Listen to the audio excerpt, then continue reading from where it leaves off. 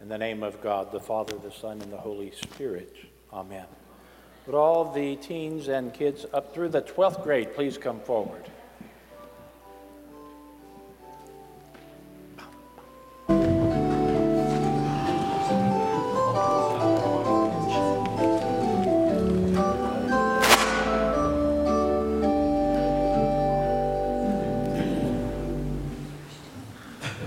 Good morning. How are y'all? Good. Thank y'all for coming up. Thank you for coming up. So, what are y'all? First, second, third grade? What are y'all? Fourth, actually. Fourth grade? Kindergarten. Good, good, good. Well, I hope you understand what I'm about to say then.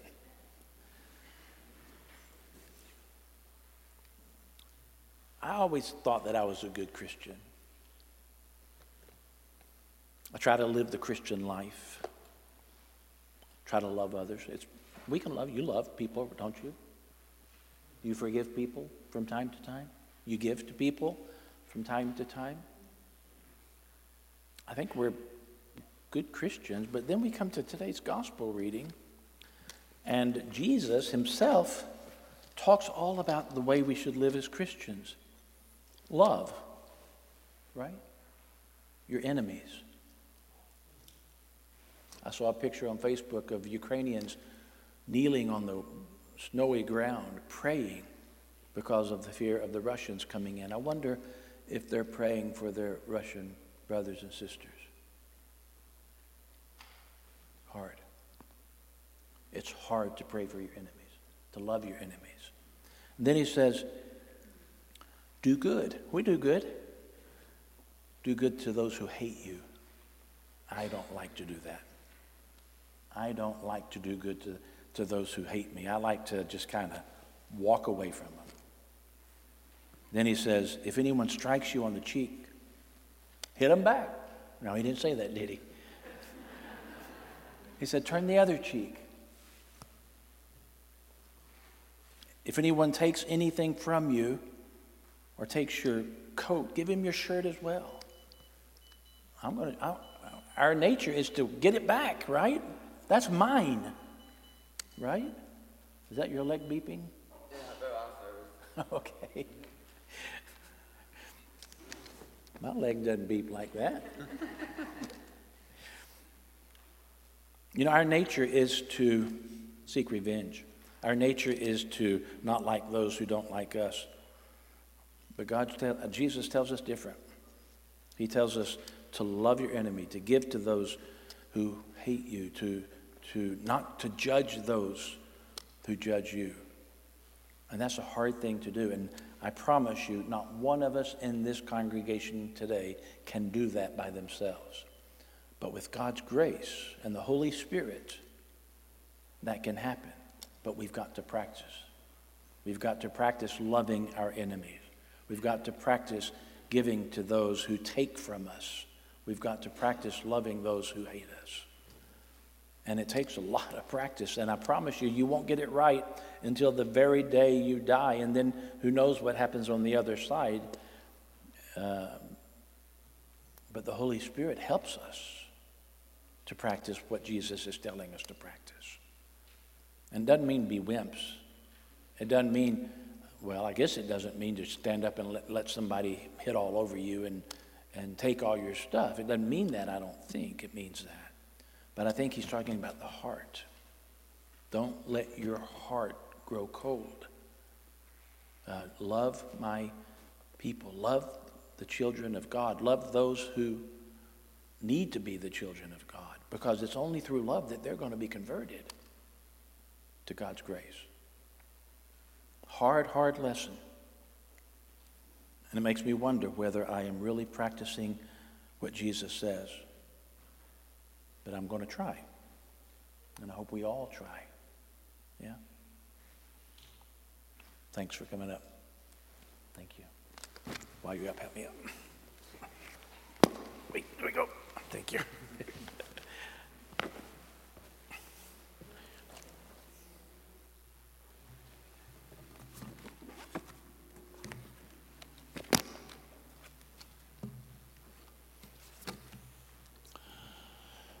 There's a story I like to tell. It's about a pastor who had a kitty cat. The kitty cat climbed the tree in the backyard, was afraid to come down.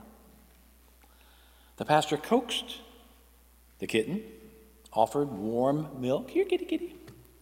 All sorts of things. Kitty wouldn't come down. Well, the tree was not sturdy enough to climb, and so the pastor, he decided that if he tied a rope to the car and tied the other one to the tree, he could bend the tree enough by moving the car forward and then reach up and get the kitten. He did all of this, checking the progress step by step, making sure he didn't go too far or not far enough. And then he figured on the last check that he would go just a little bit further, and then the tree would be sufficiently bent for him to reach and get the cat. But as he moved just a little bit further, the rope broke and the tree went boing, and the kitten instantly sailed through the air out of sight. Pastor felt terrible. He walked all over the neighborhood asking people if they'd seen his little kitty cat.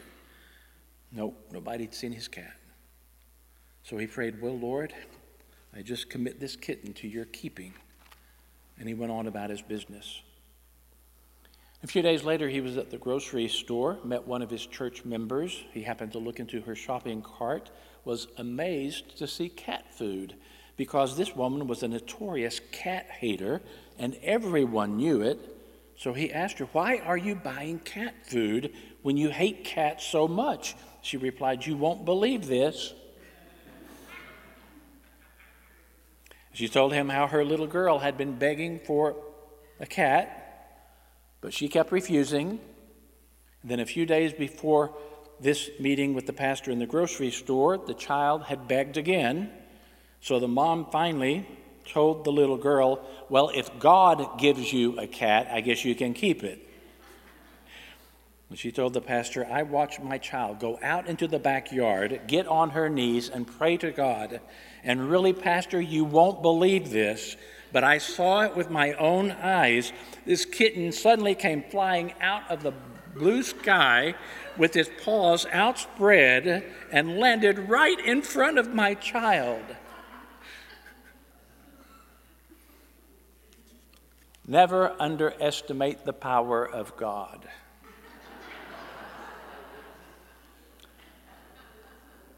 It's the same sort of thing we see in our Old Testament lesson today with Joseph. The dynamics of this story begins back with Jacob, the father of Joseph, and his great passion for Rachel, along with the trick that Laban, Rachel's father, played on Jacob so as to get Leah, Laban's first daughter, married first. And I want you to pay attention, because this has got to be, true though it is, it's got to be the greatest soap opera ever written. And I don't want you to ever underestimate the power of God. Jacob loved Rachel, but first he got stuck with Leah. Now Leah was the fertile one. Gave Jacob 4 sons, while Rachel had no children at all. So Rachel gives Jacob her servant woman as a surrogate mother, and Bilhah has 2 sons. Leah has a counterattack and turns her servant woman over to Jacob, and Jacob has 2 more sons. And for a while, there's a lull in activities, and Jacob abstains from Leah, and Rachel continues barren. But one day, one of Leah's sons finds a whole bunch of mandrakes, which even in Jacob's time was still considered a fertility drug. Rachel begs Leah for some of the mandrake, so Leah makes a deal. She demands access to Jacob in exchange for the mandrake. It happens, and Leah has 2 more sons and a daughter. Now, after 10 sons by other women, God remembers and has pity on Rachel, and she bears 2 sons. The first one is Joseph. Never underestimate the power of God, no matter how long it takes. So Joseph begins life as the firstborn son of Jacob's favorite wife. All of that makes Joseph a spoiled brat. He's conceited, he's arrogant, he's special, he knows it, and he shows it. He flaunts his dreams about the whole family bowing down to worship him. Everyone gets angry about that.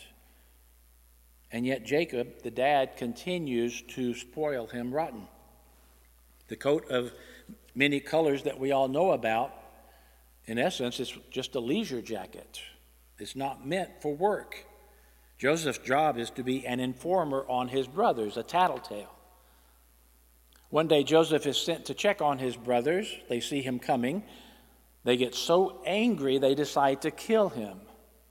But before he reaches them, cooler heads have begun to prevail, so they decide to put him in a deep well instead and leave him there. When a caravan of merchants is seen on the horizon, they change plans again and they sell Joseph into slavery. Now remember, never underestimate the power of God. Joseph is taken to Egypt, and there he is sold into the service of the Pharaoh. The Pharaoh's wife sees this cute young man. She thinks that maybe a romp in bed with him would be fun, and she tries to seduce him.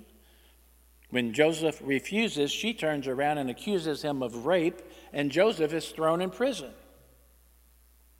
While in prison, his ability for dream analysis comes to the rescue. Joseph interprets the dreams of the butler and the baker. They get out of jail, the butler and the baker, finally. Then Pharaoh begins to have some strange dreams about fat cows being eaten up by skinny cows, and the baker suddenly remembers this man in prison who interpreted his own dream correctly. And so Pharaoh calls Joseph into his throne room, and Joseph explains the dreams as the 7 years of plenty being followed by 7 years of famine. Preparations needed to be made immediately so that the plenty might be stored to feed the people during the famine. The Pharaoh is so impressed with Joseph's gifts that he puts Joseph in charge of all the preparations. Again, never underestimate the power of God. The famine comes. All of the children of Jacob, Joseph's brothers, along with the whole land, they get hungry. They go to Egypt to buy food because they have plenty. There, Joseph sees his brothers, and after a few visits of testing, we come to the part of the story today, in today's Old Testament reading, where Joseph reveals his identity to his brothers. But he says, don't be afraid. I'm not going to punish you for selling me into slavery. You meant it for harm, but it was all a part of God's good plan. It's okay. All is forgiven. Never underestimate the power of God. Joseph did. Now, I don't necessarily buy into the theology that says everything that happens is God's primary will. But I do believe that no matter what happens, God is with us and can guide us to make triumph come out of tragedy and grace come out of despair.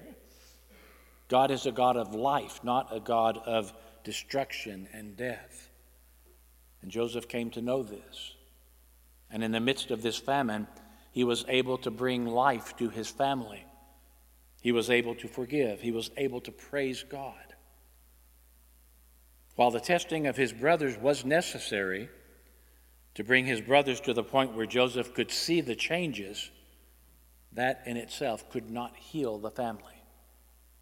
For healing to occur, Joseph had to step out of his role as an Egyptian leader and become their little brother again, albeit a very changed little brother. When all of the masks are off, they are just the sons of Jacob all over again. Some of you know about Corrie ten Boom. who was a watchmaker living in Holland during World War II. Her entire family was sent to the concentration camps for hiding Jews from the Nazis. And Corrie was the only one in the family to survive her incarceration. Several years later, she was speaking about her ordeal and how the presence of God had been so very important to her during that whole time. And a man approaches her and after her speech, and she recognizes him as one of the guards who had been especially cruel and who had mocked the naked prisoners in the showers at the camp. And he put out his hand and he asked her for her forgiveness. And she said that was one of the hardest things she had ever done. But she took his hand, and this sense of enormous peace came over her. I believe it was Corrie who said, when you forgive, you set the prisoner free, and you discover that that prisoner was you. Joseph, son of Jacob, was captured by his brothers, was sold into slavery. He was imprisoned and finally released from prison by Pharaoh. But it was only in the forgiving of his brothers that he found true freedom. The story of Joseph shows forth the power of God to turn tragedy into triumph. The story of Joseph shows how sinful, imperfect people like Joseph and his brothers can have a part in God's greater plan. The story of Joseph shows the importance of forgiveness, of looking for the hand of God in everything, and of stepping forward in faith and not looking back in sorrow and anger. Thanks be to God for this insight in our own lives. In the name of the Father, and of the Son, and of the Holy Spirit.